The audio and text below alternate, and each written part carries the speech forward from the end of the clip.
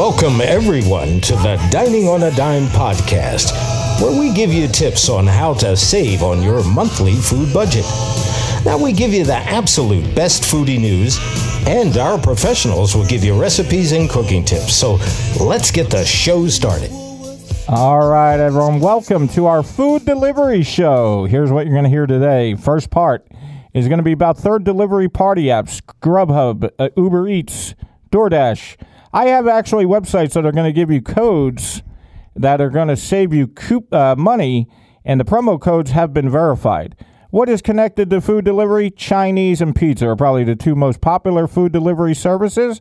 So we do very well with our fun facts show. So we got a lot of fun facts about pizza, fun facts about Chinese. And then 45 minutes into the show, we're going to give you a very great detailed information about soul food. And that is from our culinary expert and food historian, Gene Bloom. He will be talking about the history of soul food. So if you're a soul food fan, stick around 45 minutes in. Let's start this awesome episode with our food photojournalist, Amaris Pollock. Start talking about some of your favorite things from the list. You're talking about Chinese food, right? Yeah, I have Chinese food here, which is, everybody knows A Christmas Story, and, one of the big scenes in the movie is them sitting down around the table having Chinese food. So one of my first facts is actually that Christmas is the most popular day for Americans to eat Chinese food. What do you think about that? Matt Maratea, Sporting Chance Podcast. What do you think? I think that is a big takeout day for a certain population.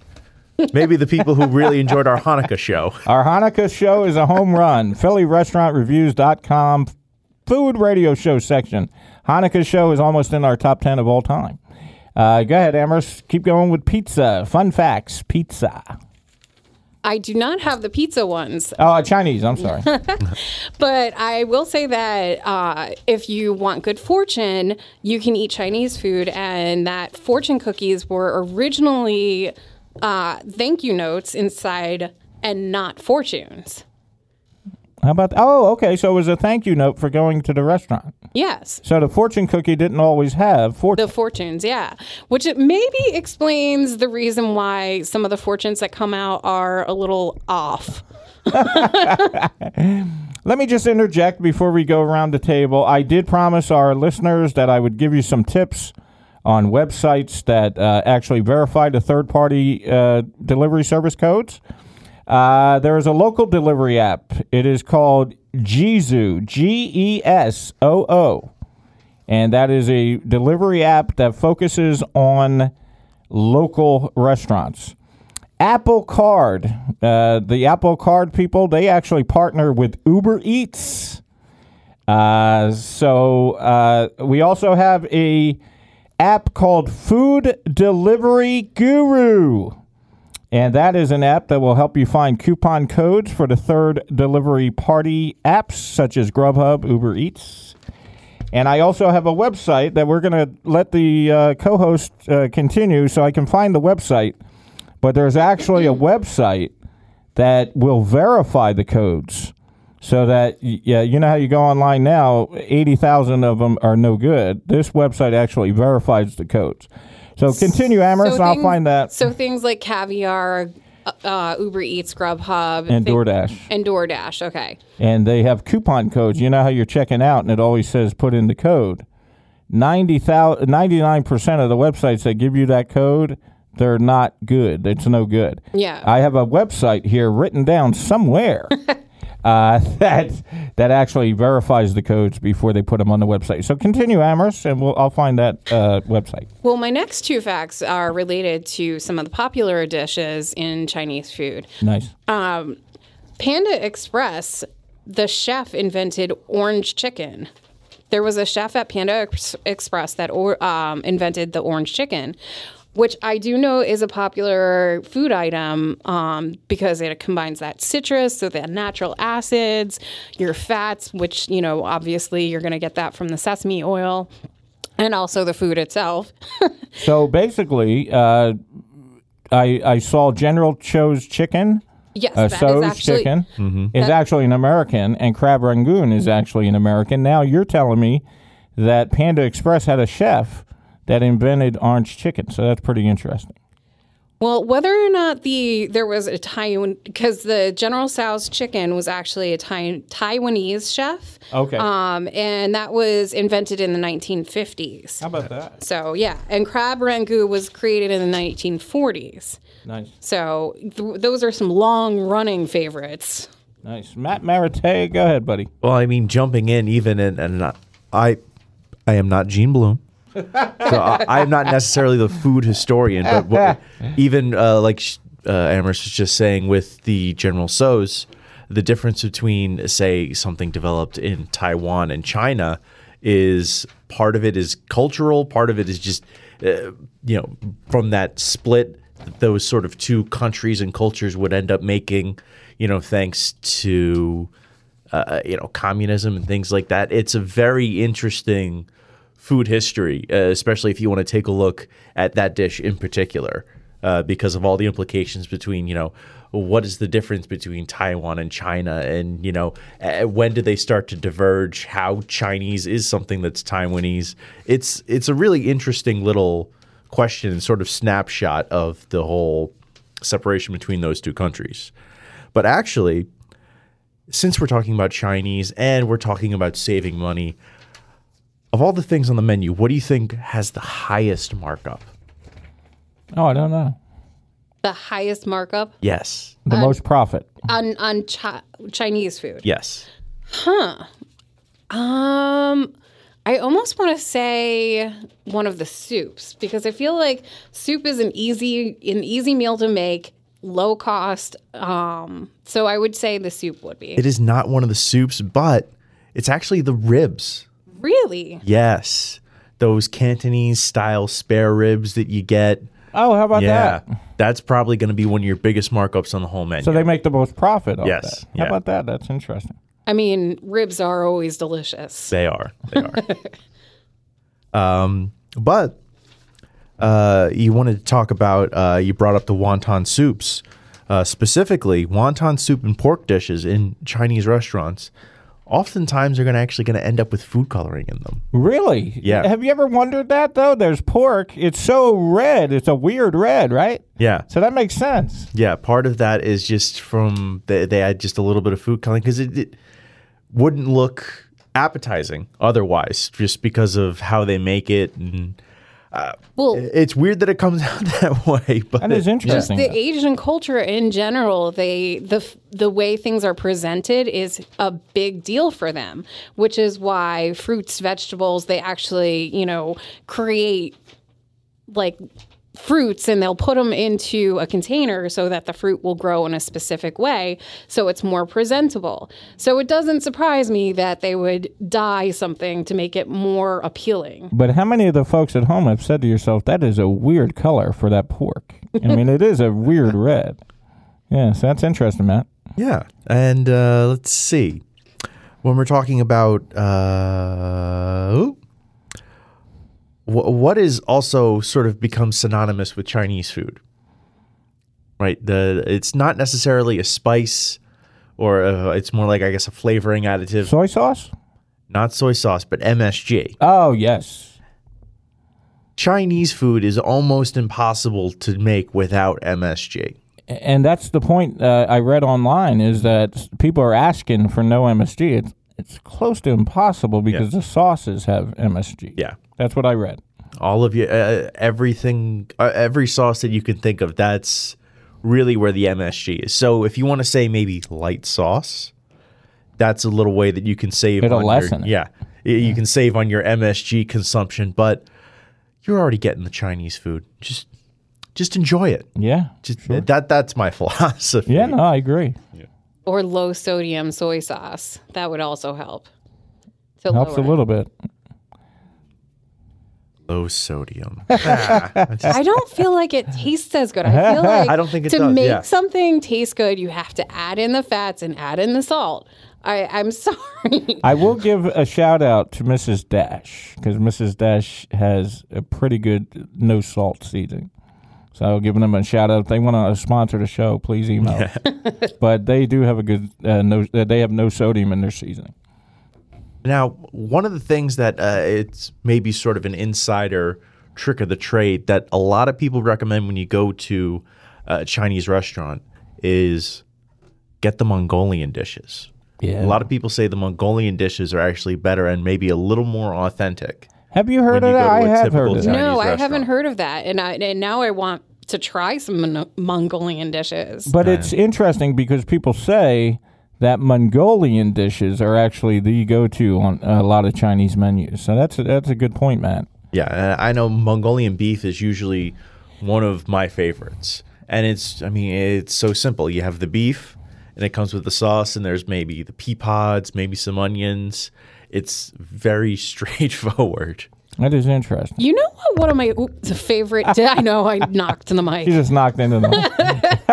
Because I used to think I was Italian. Apparently, I'm not. But I talk with my hands, so I knock the mic. But one of my favorite Chinese food dishes is those big fat noodles.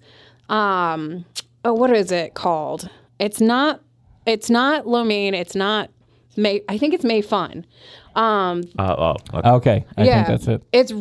They're really fat noodles, and it has curry and chicken in it and onions. That is bar none one of my favorite dishes. And I'm glad you guys are talking about Chinese food because I just found this. The food delivery apps in China is a $52 billion industry. There are 650 million users of third-party apps for food delivery in China. That's a lot of people. That is crazy. But go ahead, guys. Do you have any facts that are pizza related, Matt? I do have a couple pizza facts here. Okay, I have we my got a little few minutes. pizza sheet. We got a few minutes. Go ahead, Matt. Yeah. As it is January, a lot of people are thinking a little more health consciously.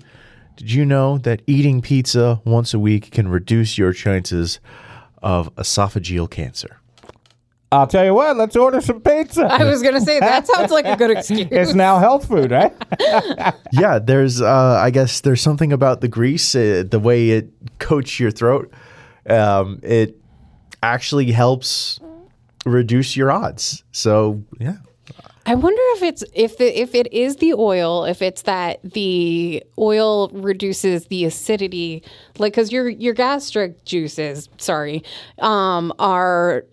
your bile is acidic, and obviously tomato, pasta sauce and whatnot would be. Mm-hmm. So I guess maybe we are doing a good thing by ordering Chinese food, which is kind of fatty and oily, and pizza, which has the oil. Yeah. I don't know. And then, if you get a white pizza, then you're taking the acidity from the tomato sauce out completely. Mm-hmm. And then add maybe a little extra garlic. Garlic is fantastic for you. I was just going to say that you took the words right out of my mouth. And let's talk about this. 60% of people in the United States say that they order delivery or takeout once a week. It's more than half the population. 70%, this is a fact I want all our restaurant owners to listen to. 70% of the people that use third-party apps such as Grubhub and DoorDash said that if they had an online service offered by their restaurant, they would go to the restaurant instead. So that is a very business-savvy fact that 7 out of 10 people said, hey, if my local restaurant had an online ordering system, I probably would order from there.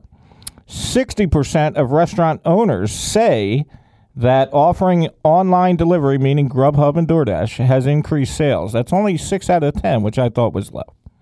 What do you think?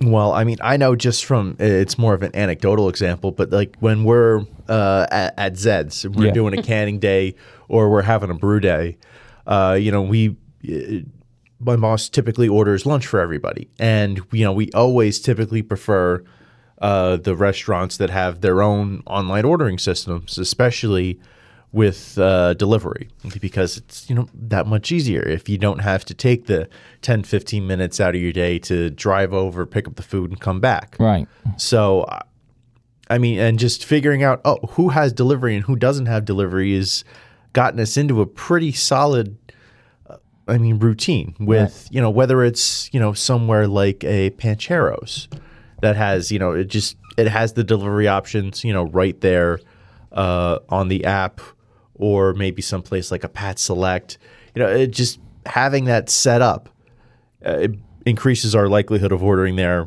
So you guys don't do DoorDash or any of that? Not typically. How about that? We try to avoid it whenever we can. Right. I mean, sometimes we get the Grubhub discount cards, or we have things like that. So But Matt is actually proving my point that 7 out of 10 people that were surveyed said that they would actually go to the restaurant's website and order. So you just proved that whole point. Let's take a break. We'll be back. Food Delivery Show.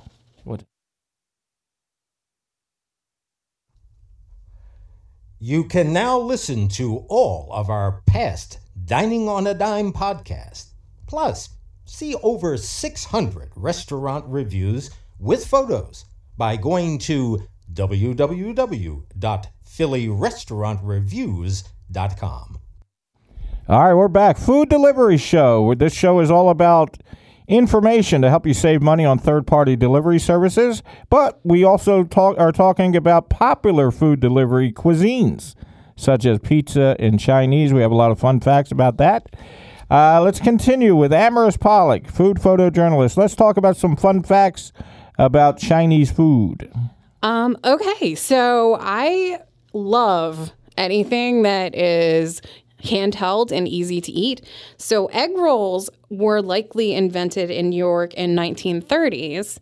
I'm actually interested in this. So spring rolls were already in China. Evidently, in New York in 1930s, they invented the egg roll. Is that correct?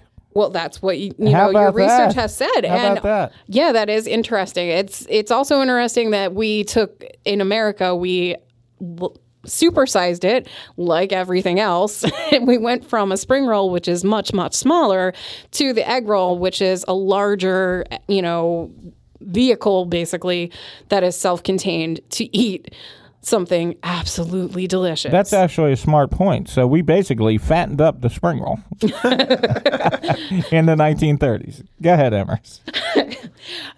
Did you worry? I know I stopped. I caught myself. Listen to that, to our listeners. I did catch myself. Scott in Idaho, she did that for you. Yeah, I caught myself and stopped it. American Chinese takeout containers were invented in Chicago in 1980s. And now think about that. The containers you all use for Chinese takeout, the plastic containers for the quart of wontons or the quart of rice and all that, that was invented in the 1980s. But I will tell you, that doesn't exist in China. That's what I thought was the most interesting. There are no containers like that in China. So that's an American thing. So they are referencing the plastic ones and not the paper ones? No, the plastic ones that you normally get when you order a quart of wonton. I'm sorry, I keep saying wonton. Quart. Yeah. A quart of fried rice. That container is actually exclusive to America. Because I've always ordered that and get it in the cardboard kind of container, which, fun fact, that's not written anywhere. You can actually disassemble that and use that as a plate. Oh. I don't know if you knew that or not, but that's awesome. Yeah. Didn't know that. Take that metal bar out and disassemble it. It actually folds out to be a self-contained plate. How about that? Which is an interesting fact. The broccoli used in American Chinese restaurants is not available in China, which I don't... And what they meant was that there's more of a stem to the broccoli in China. It's not the same broccoli you get here. So when you go to an American Chinese restaurant and you get a beef and broccoli, that form of broccoli is not what they use in China. So that's what they were talking about. I mean... It's more of a leafier broccoli in China. So it has all the leaves. Yeah, because... let me just interject this point because I should have started the show saying this. Most of your menu at an American Chinese restaurant is non-existent in China. What happened was when they brought it over after the gold rush in San Francisco, most of the way they make the food actually had to correspond to the neighborhood they were in. So if you were to take a person born in China who is 20 years old, never came to America, and took them to a Chinese restaurant in America, they would have no idea what most of the stuff is. Yeah, and I mean, there are so many different regions in China. Yes. The fact is their flavors are so different. Like, say, when you hear Szechuan style, right? That is going to be something that we're sort of really tied into the Szechuan peppercorn. And a lot of that food in that style is going to have a lot more kick to it, a lot more heat to it. That's a good point. So if you're looking, if you have your favorite takeout spots or you're looking to shake things up, you want a little more kick, look for Szechuan in front of that dish. That's a good point. Yes. That's actually a great point. Go ahead, Amaris. We keep interrupting Amaris. Go ahead. No, that's fine because obviously there's more to add to my little fun facts. Right. Now, I'm going to jump off of your add heat to everything. Not related to a Chinese, any kind of Chinese food restaurant that's here, but Asian related. Indonesian restaurants, you can actually, while you're ordering food, choose how hot you want it to be. I would recommend actually calling the restaurant and ordering the food, but you can actually opt to have it spiced mildly, medium, hot, it's whatever your liking is. So I know that there's a lot of people out there that eat food and, you have people who are polarized, people who can't stand the spicy heat, and then people who are like, bring it. Yeah. I found that at a lot of Thai restaurants as well. Yes. Right. There's one right by me, Bon Thai. They have the 1 through 5 scale. I love that place, by the way. Yeah. I mean, I wish they would invent like a 3.5 because I think that's right where I am. Depending on what I have, the 4 is just a little too much. And it's, massage my temples. I got to get through this. But sometimes the 3 lets me down. So I wish there was like a 3.5. That's a good point there. Green curry, by the way, I love green curry. That's a super spicy one. But polarized, I also love Penang.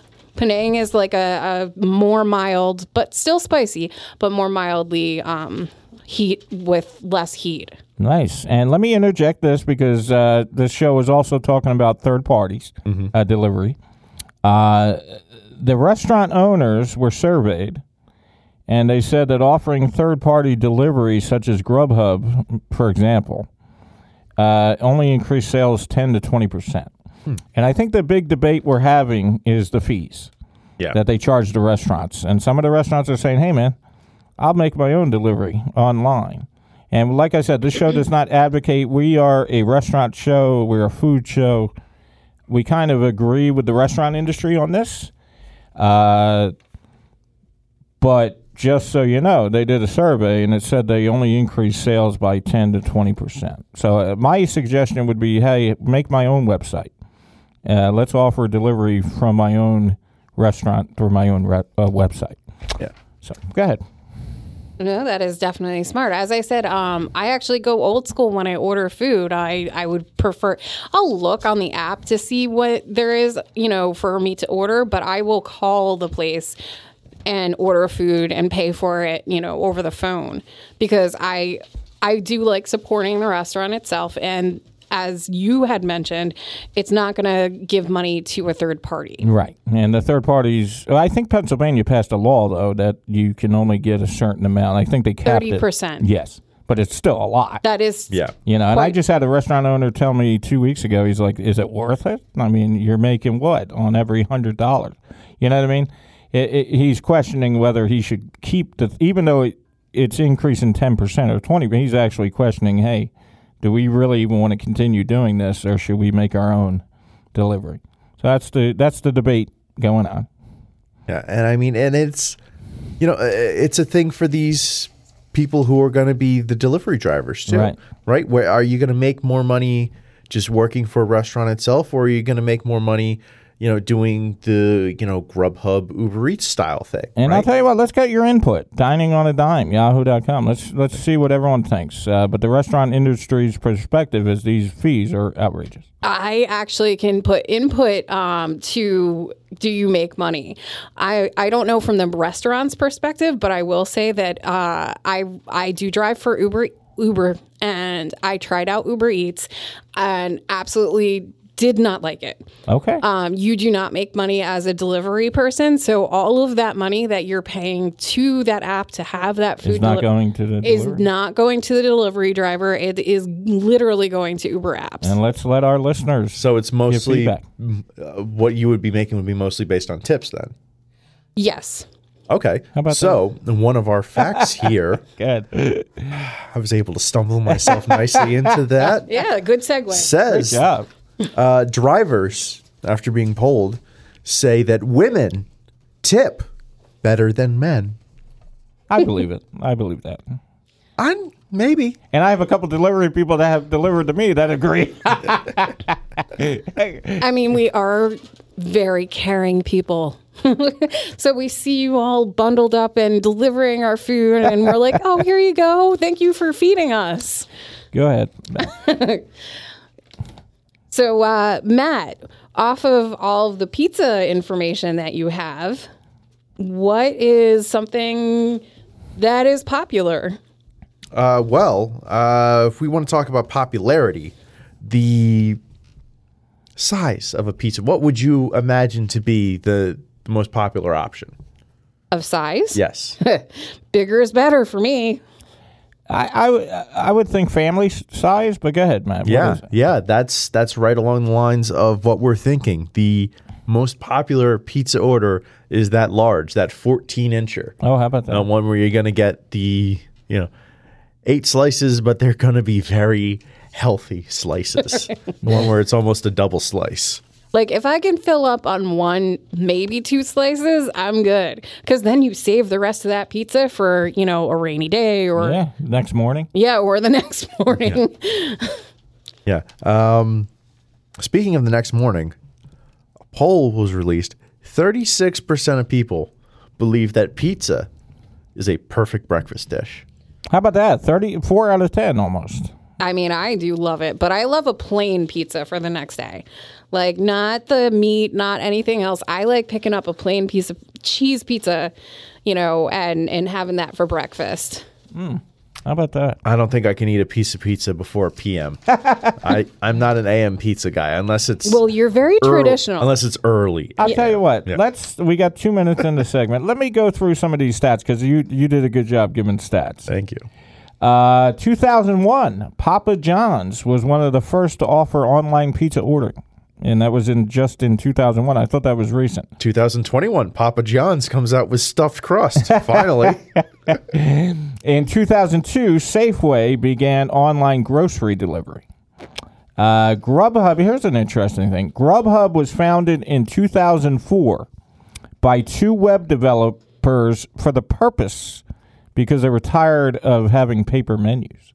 So it actually was never intended in the beginning to be a delivery. It was just they were tired of carrying around paper menus, so they said, let's make it digital.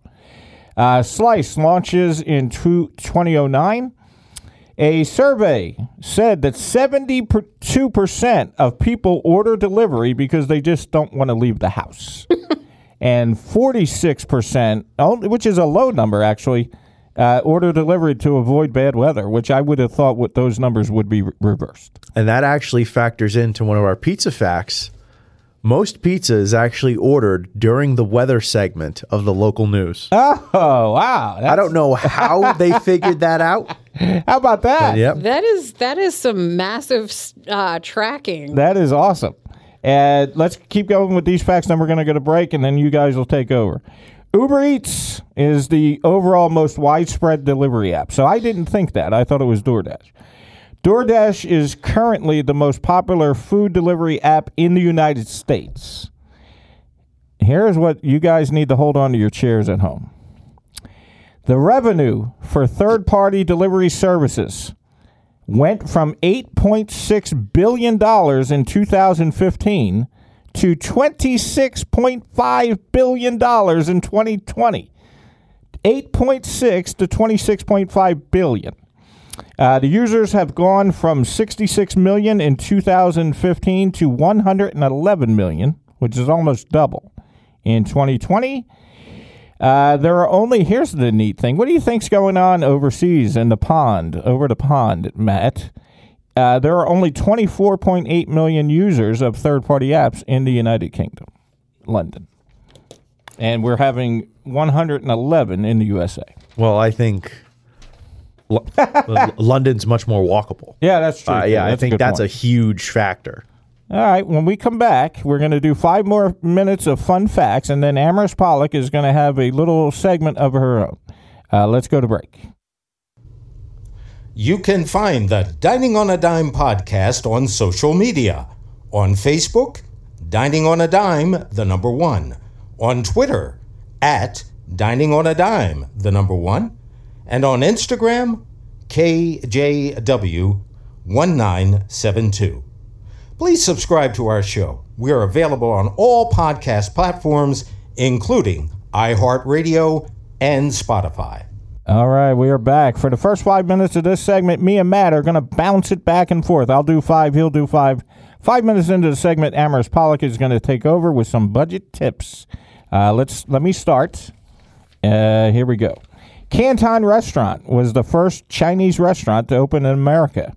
It was opened in San Francisco in 1849.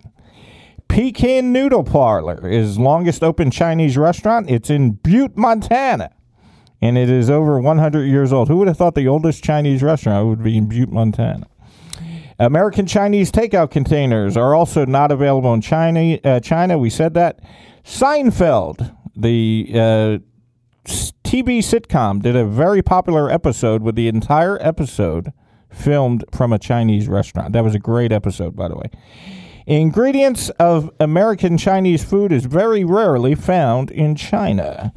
One more thing about food delivery. Chicken is now most popular food to be delivered in America. Did you know that?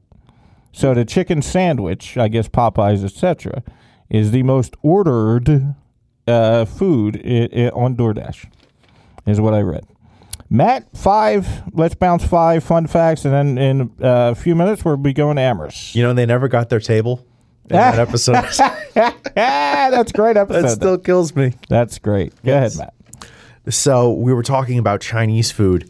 Crab rangoon, right? We said was invented in America. Also was the term chop suey.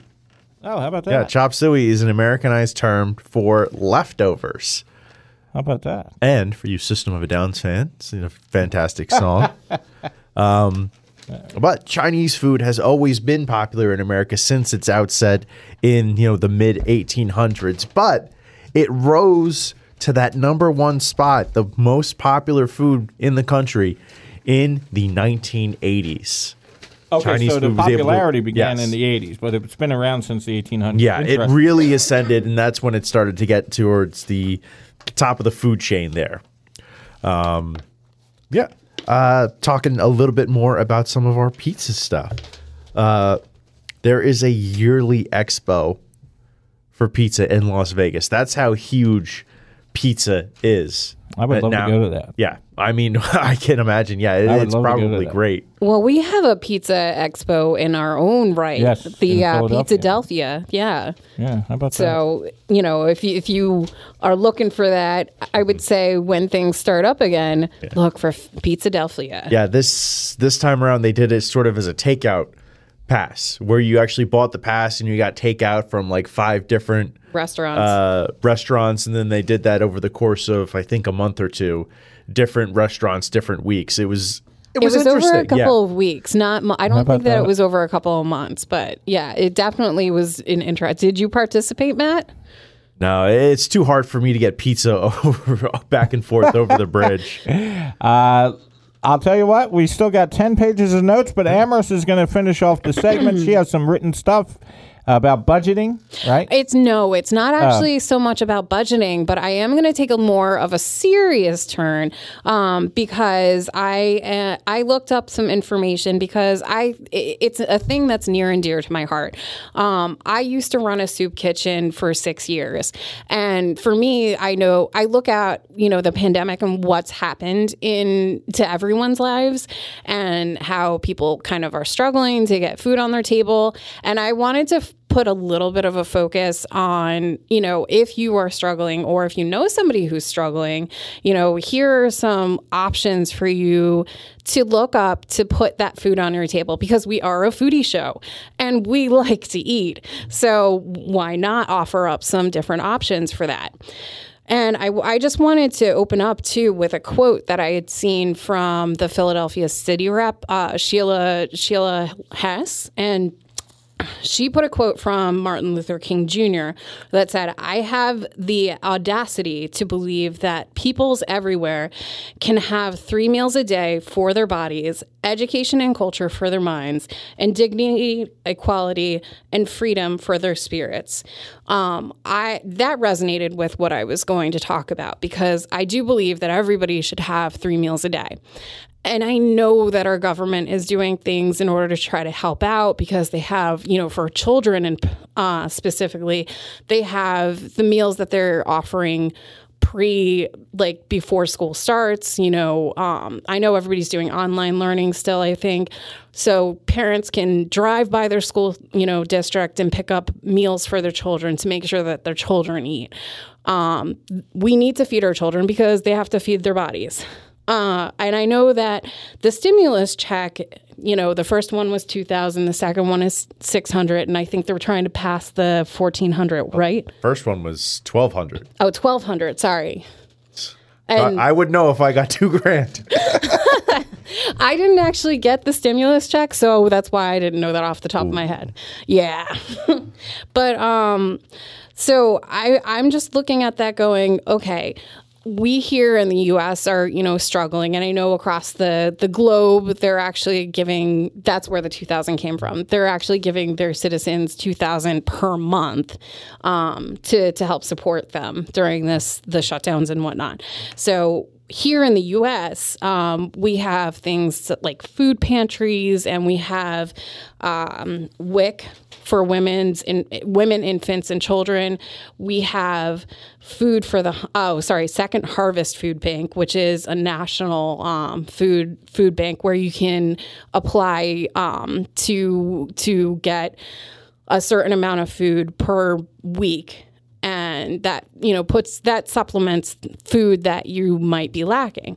There was a website that I thought was very interesting called foodpantries.org. And that actually breaks down per state and then per city in each state where you can find food supplies if you need it. And it doesn't matter where you're from, your socioeconomic background. So, over in New Jersey, Voorhees, which is an affluent area, they have actually a listing of several food pantries, and most of which are like your churches. And, obviously there is SNAP, there's food stamps that you can apply for. But I thought it was important for us to bring up, the need, bring up the availability of people being able to feed their families. I don't have a child myself, but if I were to have a child, if I were struggling, I would want to know that I could listen in. And this is for our listeners. If you need to find some way to feed your family, or if you know somebody that is having food insecurities, let them know. They can look up these things on Google. They can find it through just about anywhere. But it's not something that's just in the U.S. It's global. So there are global organizations that not only help out the U.S., but they also help out international food insecurities too. So, companies like Food for the Hungry, there's Feeding America, and the Hunger Project, Bread for the World, all of those organizations help globally.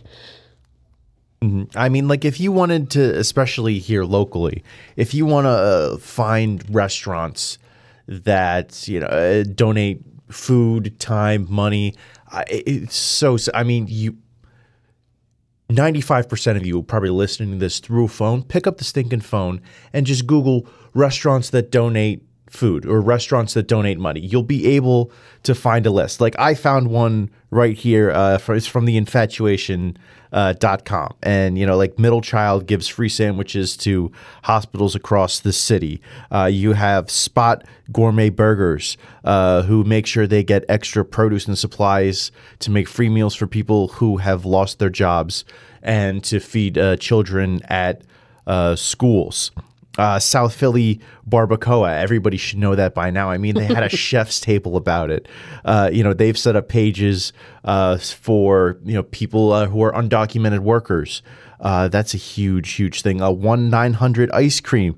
They deliver pints to hospitals around the city. It's so easy to find these things, and if you have the means and you have the ability, that's the easiest thing you can do is get yourself some food. And give to an organization who is giving back. I mean, it's... Yeah.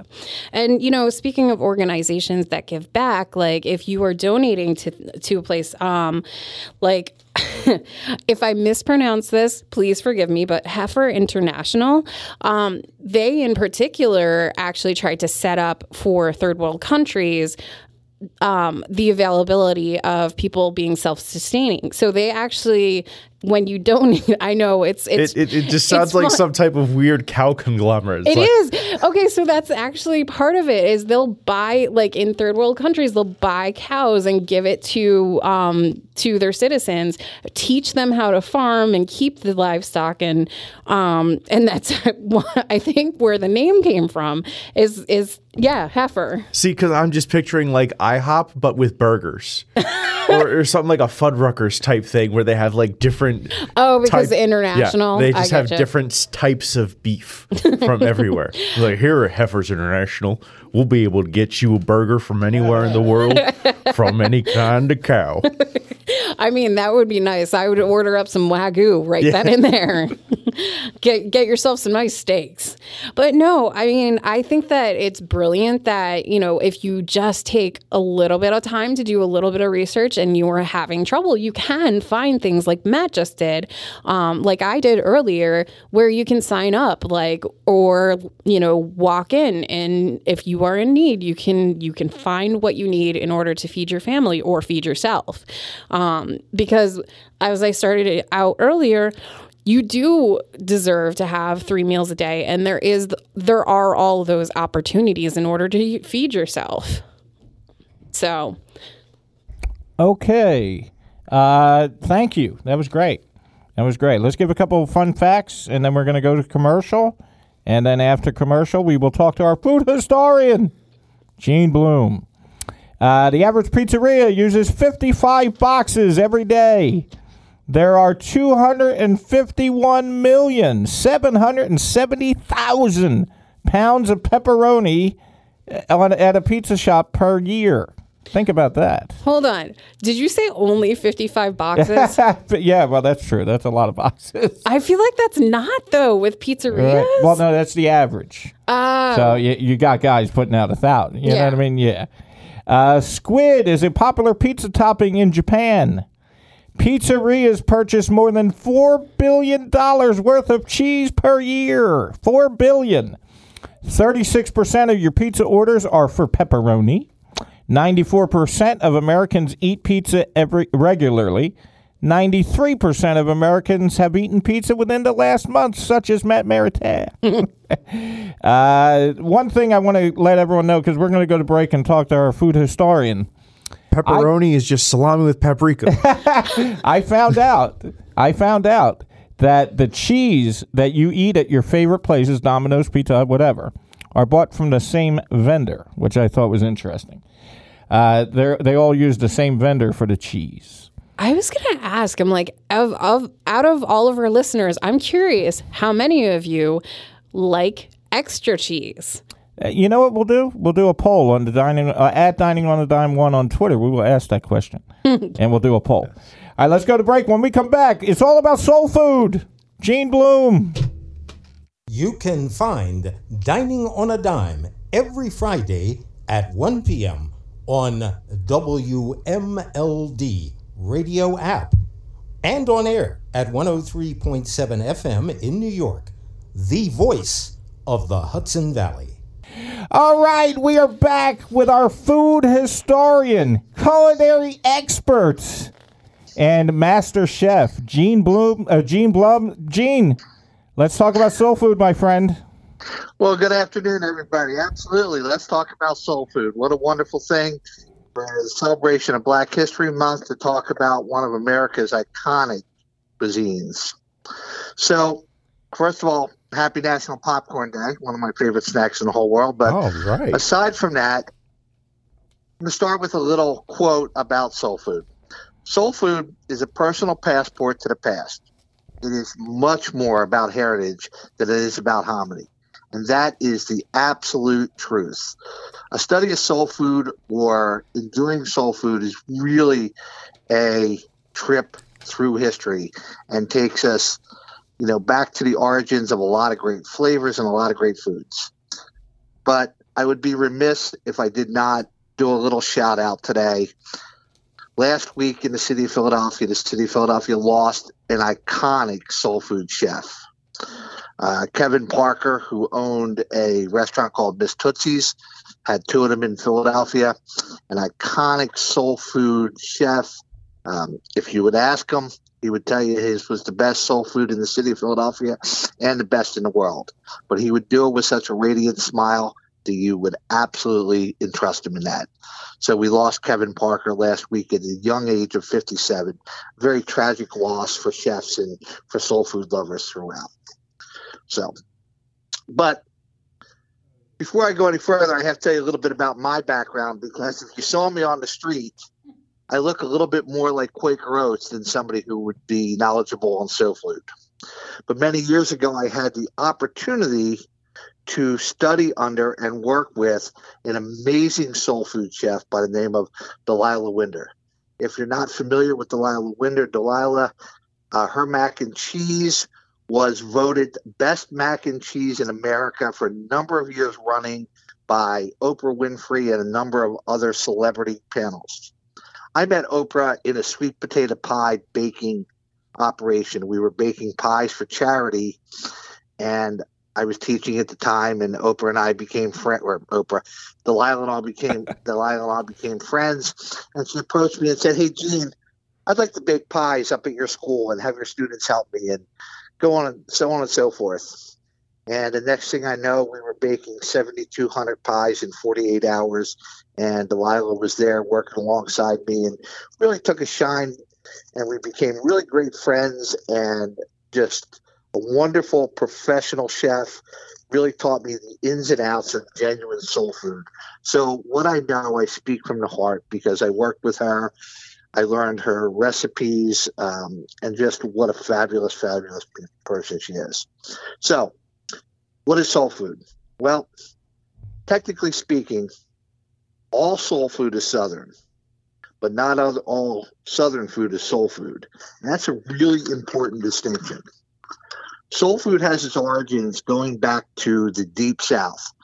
And if you're not versed on history and the Deep South represents Georgia, Mississippi, and Alabama, and what they call the Cotton Belt or sometimes the Black Belt. Soul food came about really in the days of the transatlantic slave trade. It's important to realize that soul food has been around for 300 plus years. We've only been calling it soul food for less than 100. The early African immigrants to our country in the slave trade, they came across and they brought with them some of their foods from Africa, and they really were given low quality and low nutritional value foods here in the States.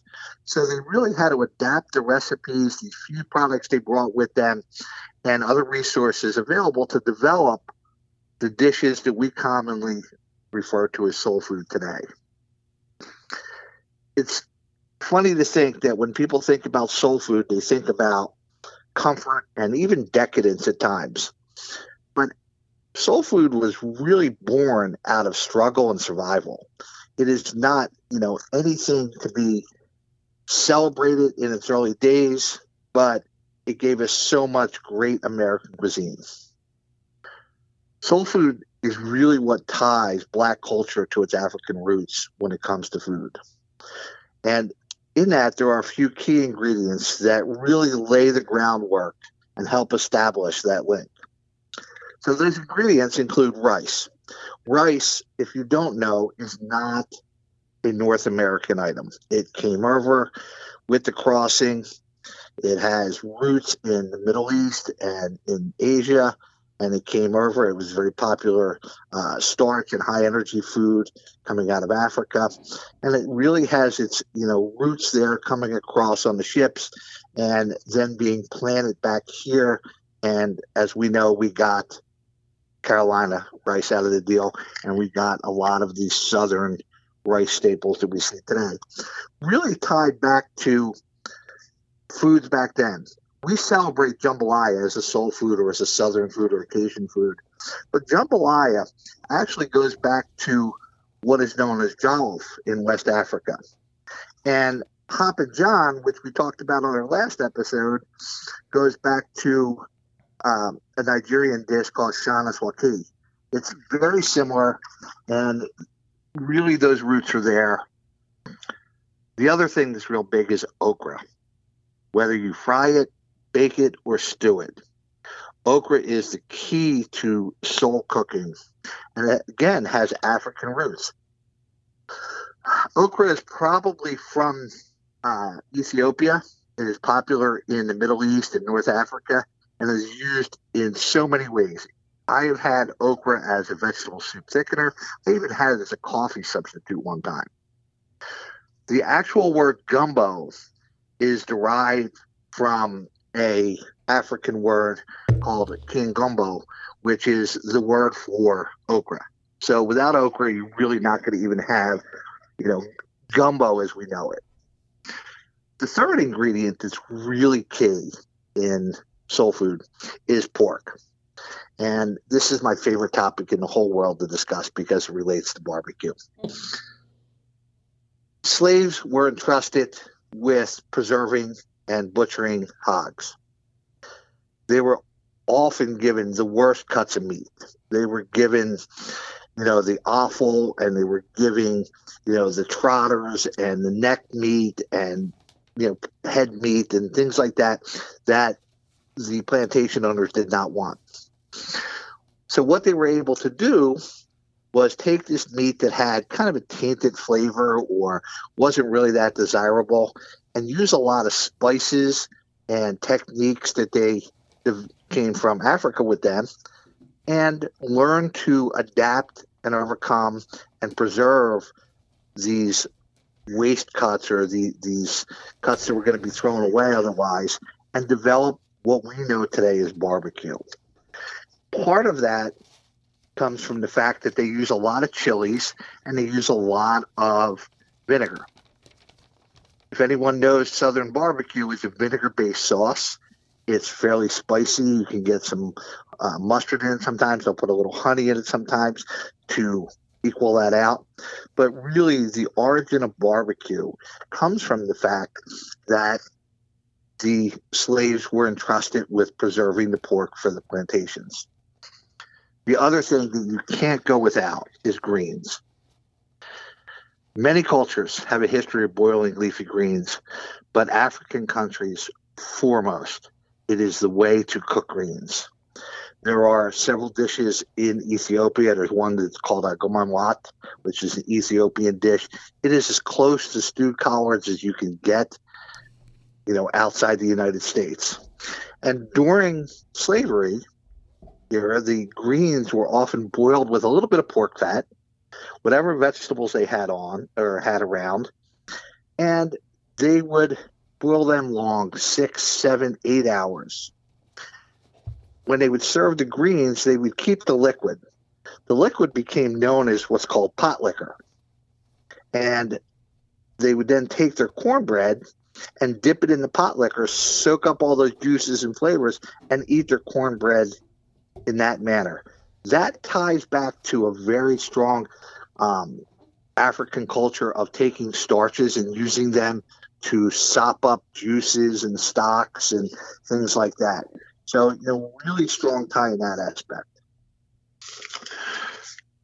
Soul Food Kitchen. If you've ever been to a soul food feast, foods that you're going to see. Just about any, I've had the opportunity to be at a Southern Church supper. So just about any Southern Church dinner, you're going to find chicken. It's either going to be fried or Southern or smothered. You're going to find pork. And the pork does not necessarily come in the form of a ham or a pork butt or anything like that. I mean, a smothered chop, chitlins, ham hocks. Hey, pork Gene? necks. Yes. Could I interrupt you for just a second and have you sort of Always. explain smothered to us? Sure. So smothered is a technique usually done really heavy with peppers and onions, or onions in particular, where it's just a slow braise and then there's a lot of gravy, oftentimes a white gravy actually that goes with it, but with lots of onions, and it's just a really slow cooking process. It makes it extremely tender. I mean, spoon tender. Mm-hmm. And a real nice onion and vegetable flavor that goes into that also. Nice. So I was So going to it's say, I very think traditional. smothered is an it- option from Waffle House, if I'm remembering correctly. Yes. Hey, don't knock Waffle House. As we're getting ready to go down to the Super Bowl for a couple weeks, we'll Nice. stop at several Waffle Houses on Nice. the way. So, Well, as soon as you heard the word smothered, I pictured in my mind the chicken that's smothered in that white gravy.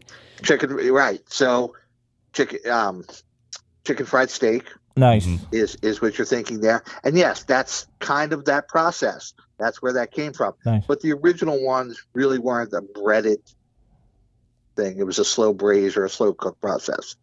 So. Now, were they the ones to invent pork belly? Well, pork belly, not really that much. It wasn't an item that, was very popular in the slave trade. I mean, because pork bellies often went on to making bacon Nice.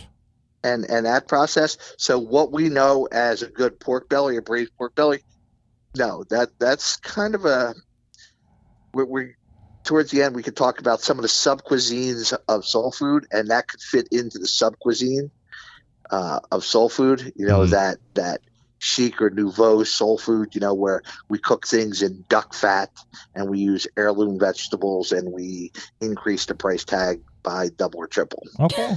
Go ahead, so- Gene. But a couple of the other items that you're going to see at anything. Fish, obviously. Catfish is very popular down south just because it's abundant and they're large. The greens, cabbage greens, collard greens, mustard, turnip, and kale. Very popular greens.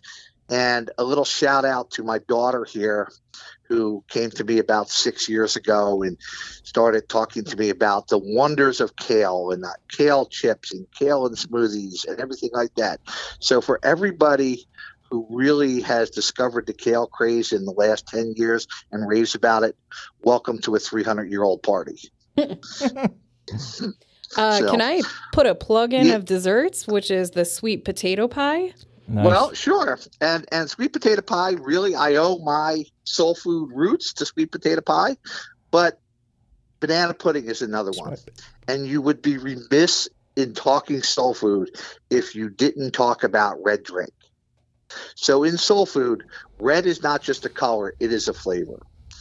Generally in the Mid-Atlantic states, red refers to cherry, but you'll see it refer to strawberry in other places. There's really no distinct flavor for red drink. It is just a sweet red drink, but it is vital to any type of Southern soul food meal is the red drink. And again, it's funny because when they talk about it with such passion, it is a color and a flavor, and it is something that has to be there. No explanation about what it really is.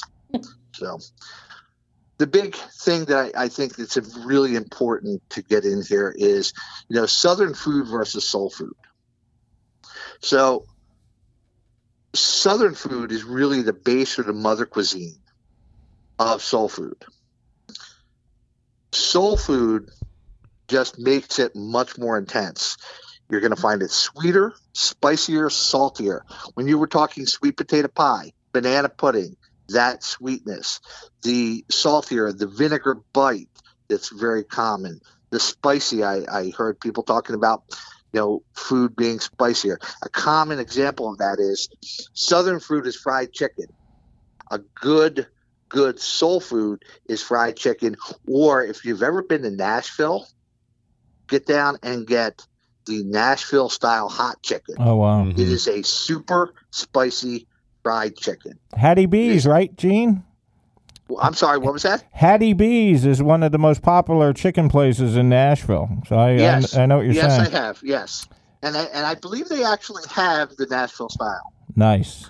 So it's a wonderful thing there. All right, Gene. What's your most important thing you want to get across to the listeners about soul food? Then I want you to promote yourself because you are a culinary genius. The two things that I want to get away about soul food real quickly. If you are a true soul food enthusiast, sometime in your life you need to make the trip to New York City and go up to Harlem and go to a wonderful place by the name of Sylvia's. Sylvia's began in 1962 and really launched soul food in America. It is a must trip if you're a soul food enthusiast. The other thing is about soul food. When you're cooking soul food and you get to the point where, do I need more salt? Do I need more pepper? Do I need more spice? The answer is always yes. Okay? Soul food is taking Southern cuisine and just heavy-handed, making it even more wonderful by adding more flavor, more spice, more bite. And tell our listeners about Gene. People are loving your segments. Well, thank you very much. Yeah. Again, I am a avid foodie, food historian. I teach classes in bourbon, in wine. I am a chef by trade, and today I do consulting and logistics work for large events. We'll be heading down to the Super Bowl in a few days. Nice. Getting ready to go down there, and just really love anything related to food and food history. And talk about your tags. Where can we reach you, Gene? Because people are loving your segment. You can reach me on social media at IBFoodie2. That's IBFOODIE2 on Facebook, on Instagram, or on Twitter. You can, if you have very specific food questions, you can reach me at IBFoodie2@yahoo.com, and I would be glad to answer any questions related to any type of cuisine. Another home run by Gene, our culinary expert, food historian. Thank you so much, Gene. We'll talk to you next time.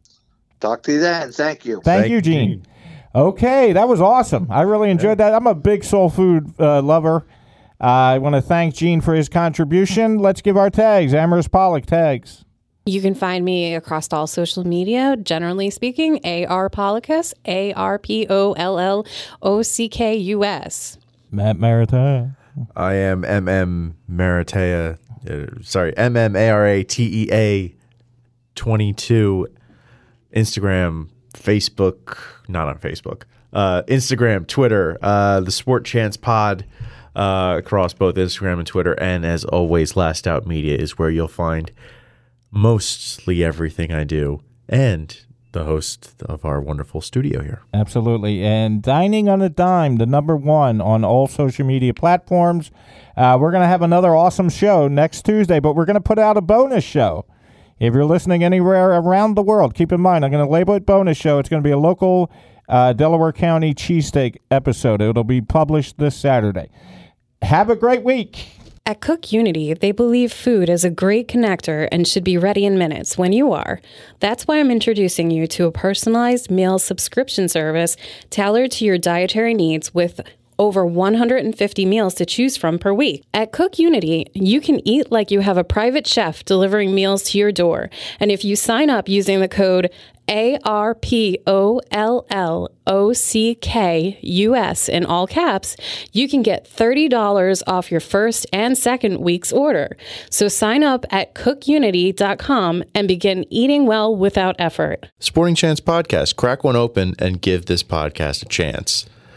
It is a weekly rundown of Philly sports, a dive into craft beer, and a peek at the sports memorabilia collection of Matthew Maratea, which is also me. Join me as I am a lifelong fan, a craft beer industry worker, and a sports writer as I'm trying to tie together all of my passions for give you, the listeners, a refreshing look at the world of sports and beer. You can tune in on iTunes, Anchor, Spotify, and any number of other podcasting apps. So be sure to check it out and look for it weekly, the Sporting Chance Podcast.